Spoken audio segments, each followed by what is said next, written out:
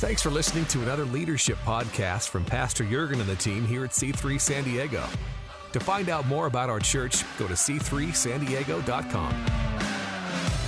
Come with me in your Bibles. I just want to share a few thoughts with you this morning. If you're going to get a title for this, it'd just be called Small Things. Small Things. Small things have big impacts. We're coming into our vision builders, and you may wonder how we're going to take the city. I honestly believe that everything rises and falls in the kingdom on small things. So in the Gospel of Mark, chapter 4, verse 30, or if I was speaking to an Aussie audience, I'd say Mark.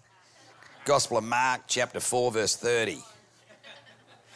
So funny, whenever we land in Australia and we get off at the airport, have you noticed, it's like, oh, dear, surely I didn't sound like that. It's so nasal, isn't it? Sharon!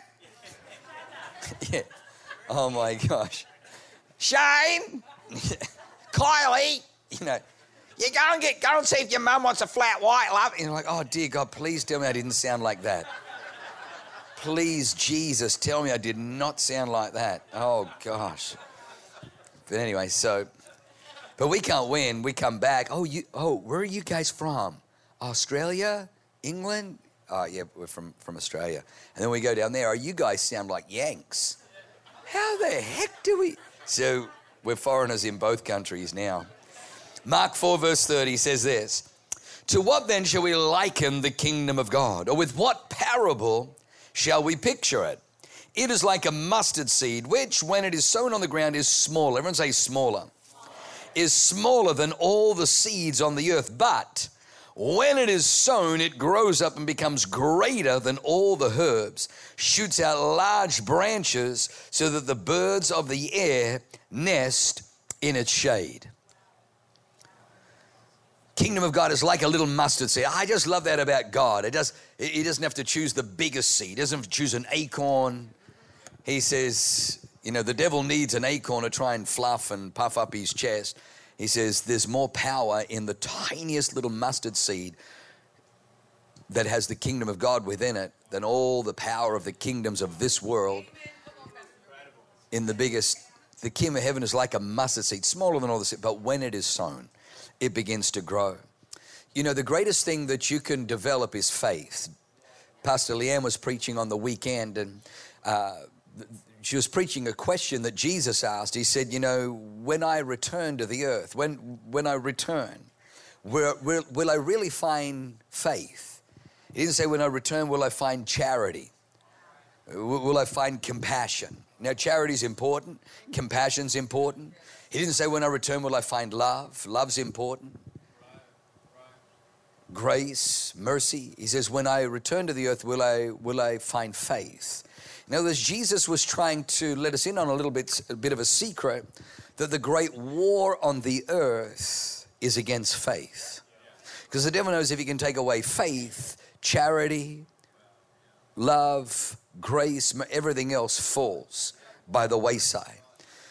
Jesus comes down from the mountain, and 9 disciples have a contention with a man whose demon-possessed son has epilepsy. It throws him into the fire, throws him into the water. He brings the boy to the disciples because he heard just a few chapters earlier they were casting out demons, and they came back rejoicing that even the demons submit to me in the name of Jesus.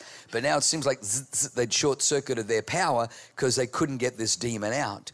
Perplexed, Jesus says, "O faithless and perverse generation, how long shall I be with you? How long shall I bear with you? Bring the child to me." And Jesus immediately cast the demon out. When the disciples come to him afterwards, they said, "How come we couldn't cast it out?" He didn't say, "Because I'm the Messiah and you're not." He said, "Because of your unbelief." I tell you the truth, this type only comes out through prayer and fasting. He was just up on the mountain being transfigured with God. And so he was trying to model to them that the longer that you are in the world, the more the world will anesthetize you. We have to continually get away with God. We have to continually press in worship. We've got to be continually found in His Word. You're either in the Word or you're in the world. You're either in the Word or in the world, and the world is constant around you, and it has a thermostat setting that is anti-faith, it is anti-Christ, it is and it'll dilute your faith. And so we've got to continually extract ourselves, find ourselves in the Word of God. Faith is so powerful that the Bible says in Mark chapter 5 that Jesus was walking through a crowd. The crowd was thronging him. The crowd was pressing about him. And the Bible says there was a woman who had an issue of blood for 12 years. She comes behind him in the press and she says within herself, if only I may touch the hem of his garment, I shall be made whole. And you know the story. She reaches out and touches just the hem of his garment and power leaves him. And Jesus stops and says, who touched me? And the disciples are like, are you kidding me? Everybody. He's like, no, somebody touched me with faith. So that's interesting. So these were followers of Jesus. These were his fans, these were his followers, these were worshipers, which means you can be a follower of Jesus, you can be a worshiper of Jesus, you can be hanging out with Jesus. These were people that took the day off work to spend time with Jesus. You can be spending time in or with the Word of God and still not get healed. What God is highlighting in the story, that a woman, when she heard about Jesus, said within herself, so when she heard about Jesus, it changed the word. It changed the amen on the inside of her. It changed the revelation. When the word came, revelation came. And when that revelation came, she began to say, if only I can touch the hem of his garment, I shall be made whole. When she touched him, the power that was in Jesus didn't go to anybody else. Excuse me. Who was touching him. Lots of people were touching him, but one woman who touched him with faith. So it wasn't so much the touch, it was the faith that drew the power of God like a lightning rod into her body. And Jesus turns around, and when she realizes what it was, she said, it was me. And Jesus, daughter, your faith has made you whole. I want you to understand that it is so important that we are a faith church. It is so important that we preach the word of God. And one word from God. One word from God is so powerful. Have a look at Luke chapter 3. This is still my muse. This is my go-to. This is kind of, there are some scriptures, there are some messages you hear, and that just becomes like I'm stealing that. That is going to be my life mantra. That's this one. It's this one for me. Luke chapter 3. It says, now in the 15th year, excuse me, sometimes you got to sneeze just to get blessed. Now in the 15th year of the reign of Tiberius Caesar, Pontius Pilate being governor of Judea, Herod being tetrarch of Galilee, his brother Philip tetrarch of Iturea, and the region of Trachonitis, and Lysanias tetrarch of Abilene. That's pretty impressive, isn't it? Tiberius Caesar, Pontius Pilate, governor of Judea, Herod tetrarch of Galilee, his brother Philip tetrarch of Iturea, and the region of Trachonitis, Lysanias tetrarch of Abilene. Well, Annas and Caiaphas were high priests. The word of the Lord, or the word of God, came to John, the son of Zechariah, in the wilderness. Word of God didn't come to Tiberius Caesar. The word of God didn't come to Pontius Pilate. The word of God didn't come to Herod. The word of God didn't come to Philip. The word of God didn't come to Lysanias. The word of God didn't come to Annas and Caiaphas, who were high priests. The word of God came to John the Baptist in the wilderness. The Bible says, and as John began to preach the word that came to him, all the people from Judea, all the people from these regions, that these people had political power, these people had authority. But when John the Baptist began to preach the word of God from those places, people began to draw. The Bible says all the region of Israel, all the region of Judea began to come out to John into the wilderness. No air conditioning, no fancy buildings, no stores, into the wilderness because they weren't crossing a street to go into the synagogues, but they were walking for hours and hours to go out into the wilderness because there was a man that had a word from God. When you and I have a word from God on the inside of us, you need to understand that God wants to speak to you. And the way that I find that it comes is it comes in small things. The word of the Lord has always come to me in a whisper. You've heard the story years ago. God said, I want you to be faithful and awkward conversations. And so I'm like, okay, I got the awkward conversations thing down. And I went to the restroom at the Starbucks. in Forest Ranch, and I walk in, oh my gosh, it's a pigsty. Someone who needs to clean this. And so I'm using the bathroom. I'm like, okay, God, talk to me about the faithfulness thing. And God says, clean up the bathroom. And I'm like, that is the devil. If I've ever heard the devil. There is pee, there is number 2 stains here, this is horrible, there's stuff all over the floor. I ain't cleaning up somebody else's. And then it came to me again, clean up the bathroom. If I can't trust you to clean up this mess, how can I? So now I can't go into a bathroom without cleaning it. I leave every bathroom cleaner than when I walked in. And it's not always pretty. It's not always pretty. And especially, you fly and people don't understand there's a flush button. You can actually flush, And then I want to clean it because, there's people going to go in after me and I don't want them to think I left that. So I'm like, that wasn't me. That was the jack wagon before me. And then this may not have even been God. This may just be my own thought. But then I started, going to like Ralph's and Vaughn's and stuff. And I'd see a shopping cart, just kind of left up on the curb. And you can't park. You thought it was a park and there's shopping carts in there. I felt the Holy Spirit say, and I'm like, no, God, no, I don't need to. They actually pay people. I don't want to take away someone's employment. And I honestly, I honestly think now, I think it was God, but I didn't know at the time. But I reckon sometimes God will actually leave a little bit of mystique just to see whether you'll obey.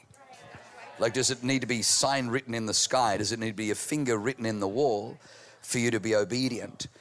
And so I can't, you ask Pastor Lee, and I can't leave a shopping cart sitting there. And I rarely ever just put mine back. I always look around, is there one other one at least nearby that I can put back? I won't do that. And it may sound like it's just so silly. It's so silly. It's such a small thing. But I've actually found that God lives in the small things. I found that if I can hear God in the small things, then he'll be there when I need him in the big things. Like when you're dealing with a son who's struggling with a grip of the devil over his life to try and take him out, and he feels so beaten down and so discouraged that he's not sure he wants to continue forward. You can go into your closet, and the same God who possibly was the God whispering to you in a Target or a Vaughn's parking lot about putting shopping carts back, all of a sudden a word comes flashing across your mind of a scripture you can stand on, and you can stand on the word and begin to pray. You need to understand that the word framed everything. And the Bible says the word holds everything together. In him, everything consists. Everything was made by him, for him, and through him. Without him, nothing was made that was made. In him was life, and that life is the light of men. There is something about the word of God. When the word of God comes to you, you're standing on an invincible force. Now we pray the word, we speak the word. You and I have been created to be the vice regents of God, to declare God's word into the earth so that his will is done on earth as it is in heaven. All of God's will is in his word, and all of his word is in his will. And so God is just looking for people who will speak his word forth, so that because God watches over his word to perform it. He's looking for a generation. So I found that the most important thing I can begin to build is I want to be John the Baptist. I want to be John the Baptist. He has no title. He has no position. He has no authority. He has no standing. Right now, these are all the famous people. They're the ones that are on CNN and MSN. They're the ones on the evening news and on the talk shows and on the magazines, and Vanity Fair is covering these guys. But John the Baptist is in a wilderness, but he becomes a word of the Lord magnet. I don't know about you, but I want the word of the Lord to be found. I want the word of the Lord if God is looking to send a word to San Diego, that I'm standing at attention, ready to receive. Speak, Lord, your servant hears, to allow the word of God. Now, I say that because when I look back at my life, I begin to find that it was the little things. It was the little things, those little moments. Elijah has called down fire from heaven. He's defeated the prophets of Baal, executed the prophets of Asherah, 850 prophets in one day. He's brought a whole nation back to God in revival. It's kind of like all the heavy lifting is done, mission accomplished. But then instead of praise, he gets the harshest criticism from the woman who occupies the second highest authority in the land, Jezebel. And she says, the gods do so to me and more also, if by this time tomorrow you are not like one of my prophets that you just killed. And the Bible says Elijah has got nothing left, and he runs and he hides in the wilderness and he falls asleep, and angels have to feed him. And he ends up going 40 days and he's in a cave. And literally his testimony is, I'm no better than my fathers. He sees the generational iniquity and I'm no better than my fathers. It is enough now, Lord. Take my life. I don't want to live anymore. And he's in a cave, and the Bible says that a strong wind tore into the cave, that it tore up the rocks, but the Lord wasn't in the wind. You would have thought that God was in this whirlwind, this tornado, this wrecking thing, but God wasn't there. Then an earthquake, so that everything shook and the ground split and rocks fell, but God wasn't in the earthquake. Then a fire, like this blazing fire, and Elijah's thinking, surely God is in the fire. God wasn't in the fire. And then the Bible says, but a still small voice whispers to Elijah, what are you doing here, Elijah? And God was trying to show his contrast. The earthquake, the wind, the fire, all majesty, all magnificent, all gregarious and powerful. But God is trying to show that one whisper from God has more power than all of those things. And he's whispering to Elijah to show that I am with you, because Elijah feels like I'm the only one. I'm the only one left. He's lonely. He feels isolated. Feels no one understands what I'm going through. And God whispers to him to say, I'm close. God whispers to him to say, I'm with you. And he says, what are you doing here, Elijah?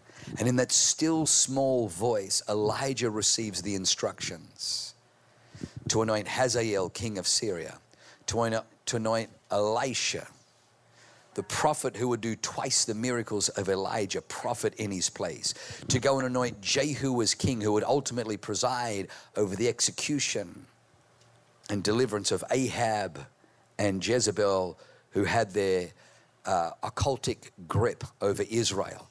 All came from a moment in a cave where a small voice, a still small voice, whispered to Elijah. I've found that, unfortunately, the time where that still small voice is coming through on a very, very strong signal, like a 5 bars signal. I wish it was just 1 bar so I could say, I'm not sure that's God, but it's always 5 bars, is right around giving. Have you ever noticed that? It's like, oh, dear God, if I ever wanted to hear from you, now is not the time. Because you got crazy faith. I'm trying to live in reality, God. I know my bank account. I know my bills.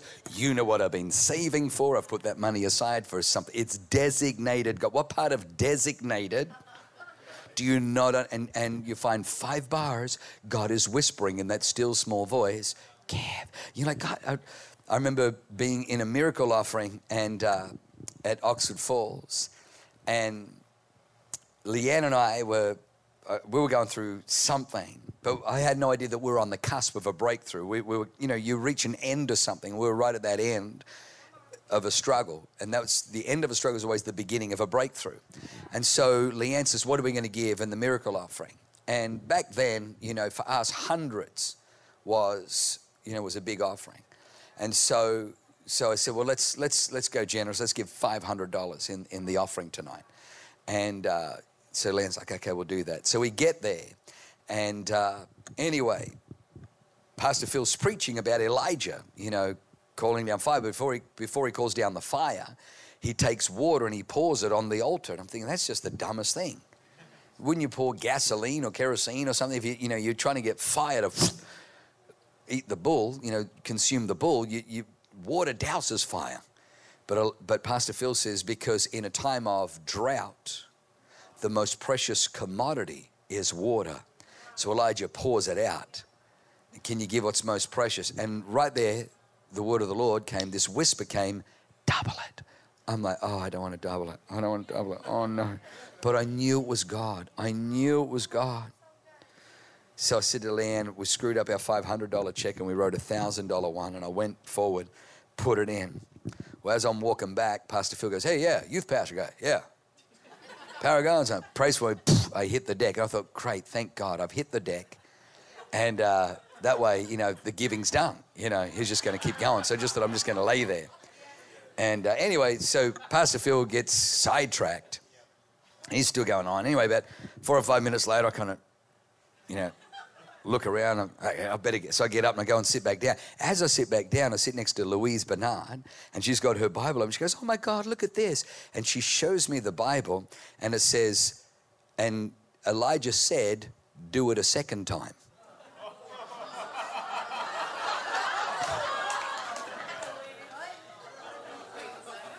And it was like the word of the Lord came to me, do it a second time. And I'm like, oh no. And I said, God, that was, we've got like $27. That's it left in our bank account. I can't do it a second time. And I felt the Holy Spirit say, put it on your credit card. I'm like, oh dear God, you need to be in those lectures where people say, don't get into debt, and the debt-free church and the debt-free life. Anyway, but do it a second time. And I knew I had to do it a second time. So I got my credit card, filled out the slip, went forward, did it a second time, walked back, now sit down at the seat, but made the stupid mistake of sitting right back next to Louise Bernard. And she goes, wow, look at this. And she shows me, and it says, and then Elijah said, do it a third time.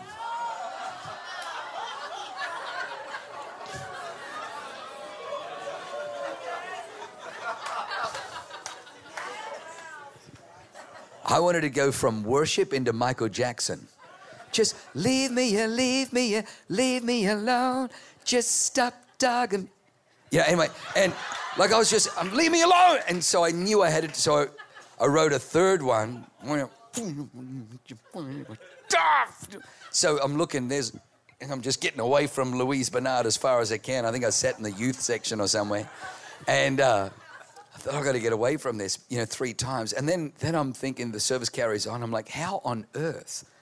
God, how on earth am I going to make this happen? Like, I can't pay off. So anyway, we get out of that meeting, and there's a voicemail on my phone. I pick it up, and it's my friend Russell Evans, who runs Planet Shakers. And he said, for whatever reason, a pastor that who pastors in Las Vegas, had to cancel coming to Planet Shakers. And he's like, Jurgs, we need you to come. Can you come? You got 3 sessions, and we're going to look after you. We'll give you $3,000 per session. So I put $3,000 in. $9,000 came out. But at that time, I just written my book, Walk on Water, and they said, and bring Walk on Water, and and I think I sold like 1,000 and something copies. And so I came home with 20,000 in book sales, 9,000, I think $30,000 all up. So I put 3,000 in, and I got tenfold back. I had so we reached the end of man. I don't know how we're going to make it. But the end of man is the beginning of a breakthrough in God. But the thing that crossed was, can you obey when all the rationale? Can you obey? How we ended up at C3, I honestly believe my senior pastor was meant to do the youth camp for Phil Pringle, and double booked and was going to be in America. And so he comes, Jurgs, mate, you're going to have to do the youth camp. I'm like, what do you mean? He goes, I've already called the youth pastor. It's fine. Sending you. I'm going to be in America. So I fly over to do the youth camp. Well, there's this little rambunctious punk kid.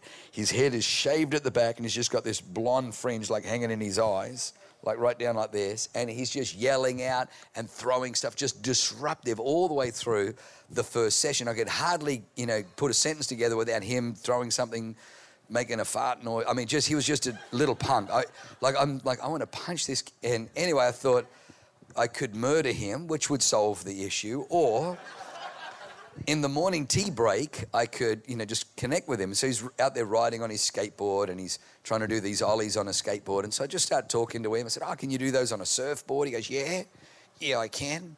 I said, mate, that's awesome. Who's your favourite surfer? He goes, Kelly Slater. I said, mate, that's my favourite surfer. He goes, have you watched Colour? I'm like, I love Kelly Slater. He goes, I got it on video. You want to come watch it? I said, mate, I'd love to come and watch it. So I'm sitting there watching it with him. And if you talk to Leanne, she will tell you that if there's a TV going, chatter so he's trying to talk to me, and I'm just watching Kelly Slater. And he's like, yeah, you're from New Zealand. I said, yeah, I'm from New Zealand. And I said, yeah, my dad's from New Zealand. That's cool, awesome. And he goes, yeah, you know my dad. No, I don't know you, so I don't know your dad. He goes, my dad's from Masterton. Oh, that's awesome, yeah, big place in New Zealand, 4 million people. I'm watching Kelly. And he's like, yeah, you know my dad. My dad's Phil. I said, oh, that's cool. And a lot of Phils. And, he goes, you know my dad. I said, mate, I don't know who you are. I got no idea who your dad is. He goes, really? You don't know who my dad is? I got no idea. He goes, my dad's Phil Pringle. I said, your dad's Phil Pringle? He goes, you didn't know that? I said, mate, I had no idea. He goes, I thought the only reason you were talking to me is because you knew who my dad was. I said, mate, I had no idea who you were. So he moves from the back to the front, gets saved in the next meeting. Gets a little bit awkward because he steals a photo of me and puts it on his wall. And so Mama Chris would say that, I was like his little teenage hero that he wanted to be, And so we end up from just a little small thing. Just make friends with this little punk kid who's a disruptor.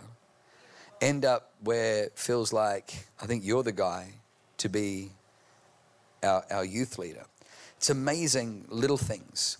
I remember when Leanne and I were living in New Zealand, and unfortunately they did this thing where to save money they decided, hey, we're just going to take your tithe out from the beginning of your pay packet. So we're just going to reduce your pay by the tithe, which meant that you didn't really get to give because it was kind of taken from you. And so we began to run into all these financial walls because in my head, I'm like, well, the tithe's already been given, but really it wasn't because we weren't tithing on what we were getting. It was just this weird. It was a really difficult lesson for us to learn. I remember driving to the Coromandel to go for a surf, and it's about a 2-hour drive, and I had Bible on tape in the car, and I was just lamenting to God because we just did this project for a guy who is the son of one of Auckland's biggest developers, and he's the same age as me. And he was buying an $850,000 home, which in today's equivalent would be about $3.5 million home, simply to knock it down for its land value to rebuild on it. And it was just spinning my head. And so I'm driving along and I'm just listening to the parable of the talents. To one was given 5 talents and he produced 5 more. Guy with 2 talents produces, and I stopped it right there and I just had a moment with God. I said, see, God, the rich can prosper because it takes money to make money. You got to have money to make money. My dad disowned me when I went to Bible college. I got nothing. And I got a wife and I got a little baby, Jordan. And we live from hand to mouth. We live from paycheck to paycheck. We're struggling. And I felt God say, so what are you saying? You're not a 5-talent guy? I'm like, no. He says, all right, so financially, you're probably not even a 2-talent. I said, my dad freaking doesn't. He says, so you're 1 talent. I said, that's it. That's all I got, 1 talent. Got it. And then God says, well, the 1-talent guy, instead of burying it like you're doing in your excuses, why don't you begin to invest? Because a 1-talent guy, if he would have asked the 2 and the 5, hey, where are you guys putting your... He could have gone from 1 to 2 talent. Then always got to do, it may take him a step or 2 longer, but he can now invest that 2, reinvest that 2, and now it becomes 4. And then reinvest that 4 and becomes 8. Reinvest that 8, now it becomes 16. Now he's ahead of the guy with 10 if that guy hasn't been investing. And God said, you may start here, but my principles work whether you're a 5-talent guy, a 2-talent guy, or a 1-talent guy. My principles work. And it was a moment that changed everything. Well, fast forward, we get to Australia, and I'm in Australia, and then I felt God say, you've got ministry smarts, but you don't have financial smarts. And so I remember seeing the story of a Catholic boy, the eldest of 8 kids, whose daddy died in a motorcycle accident when he was 16, and he had to leave high school, couldn't finish his high school, didn't get his GED. Had to leave high school, GED, and go and work. And the only place it was hiring was the local realtor. Needed someone to hammer in the for sale signs and, go and get their coffee and their muffins each day. And so that was the only job going. And so he did that to try and put money on the table to help his mother and his 7 siblings. Well, he did that at 16, but by 19, he bought his first investment property. Bought an investment property. Fast forward, about 20 years, he owns over 100 properties in Australia, and is one of Australia's wealthiest young men. And so he wrote a book called The 7 Steps to Wealth. And in that, he had perfected an algorithm and a formula on how to buy investment properties in Australia, what you're looking for, low vacancy rate, growth rates, all this kind of stuff. And so the book cost me $19.95, 5 cents short of $20. So I bought that book and I devoured that book, and I said to Leanne, I'm going to buy an investment property. It was such a little thing, such a little outlay, $20. I've got to be honest, the return on that $20, I would say probably be in the vicinity of about $2.5 to $3 million. It was a little thing, $20 here, but the wisdom that I got for $20, $2.5, $3 million. In fact, if I was honest with you, if I counted the church stuff, I'm just talking person, if I count the church stuff, it'd be even more than that. God moves in little things. God moves in small things. When the woman heard about Jesus, she came behind him. She said within herself, she was so little, nobody would have even noticed it. When Jesus says, who touched me? People didn't all point. Nobody knew. The disciples, like everyone's touching. She was almost insignificantly small. But yet the miracle and the flow of power was significant. God is going to speak to you around vision builders. You'll always find that there's always a wrestle with your logic, with your rationale, your flesh, and then God. Your rationale and your flesh has got you to where you are. The Spirit of God wants to take you to where you can be in Him. And I found the most courageous and yet the most difficult thing is lean into Him. Lean into Him. Listen, He's not trying to get something from you. He's trying to get something to you. He's not trying to get something from you. Say, oh, okay, I know what this is. It's just to extract more giving. Honestly, I don't know what you give. I just want to encourage that you will learn to obey the Holy Spirit. Learn to obey His voice. Lean in. Let Him speak to you. I can't tell you how many times Leanne and I have been in offerings and the Holy Spirit says, that is Ishmael. The breakthrough is not in Ishmael. Ishmael is an offering I can do without. I've calculated. God says to Abraham, take now your son, your only son whom you love, Isaac. Abraham's, if you would have just said, give a son, Ishmael. Ish, come here, my son. Wow, how old are you now? What? Are you kidding me? 25? It seemed like 100, doesn't it? Anyway, God's asked for you. Yeah, sacrifice. Got to sacrifice you. God asked for you personally. Yeah, Ishmael would be going to the sacrifice. He's not giving Isaac. He waited 100 years for this little miracle. But God says, no, take now your son, your only son, Isaac, whom you love, and offer him as a burnt offering on the altar. Because breakthrough wasn't in what he could live without. Breakthrough was in what was most precious to him. And I've always found around the time of the offering, the Holy Spirit is always there. Now listen, was God wanting to take away Isaac? No, God was trying to multiply Isaac, but God can only multiply what's been surrendered to him. Jesus says, a grain of wheat remains a single seed unless it falls to the ground and dies. And if it dies, it'll produce much fruit.